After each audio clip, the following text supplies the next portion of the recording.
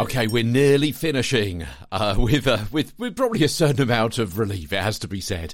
Very complex, deep dive into intonation, all sorts of intonation. We've talked about some of the key stages, the key rules and guidelines, where intonation goes wrong, the importance of getting it right, what it can mean if you don't get it right. We had that rogues gallery as well, didn't we? We also talked about the circumflex, where you've got intonation within one word, or sometimes just within a vowel. We had loads and loads of examples as well, from news and commercial voiceover scripts as well, all sorts of things. And we just got a couple of days left to go on this before we start talking a bit more about volume and projection, all part of Get a Better Broadcast podcast and video voice, of course.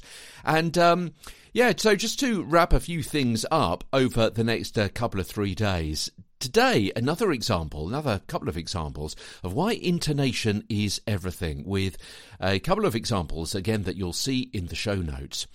What am I talking about if I don't get the intonation correct and also the pauses correct between different words in a sentence?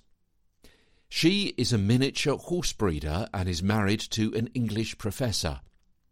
So, is she a horse breeder who's small in height and married to a woman who is English and teaches science, or does she breed miniature horses and married to a German who tutors in the subject of English? That one sentence could have so many possibilities, couldn't it? And here's another one. The new solicitor was very concerned about his briefcase and allegations about his client's milking machines. So, is he worried about his bag and the fate of his client, a farmer, or a short court hearing about several people who face allegations of defrauding pinball machines? Intonation and understanding is everything.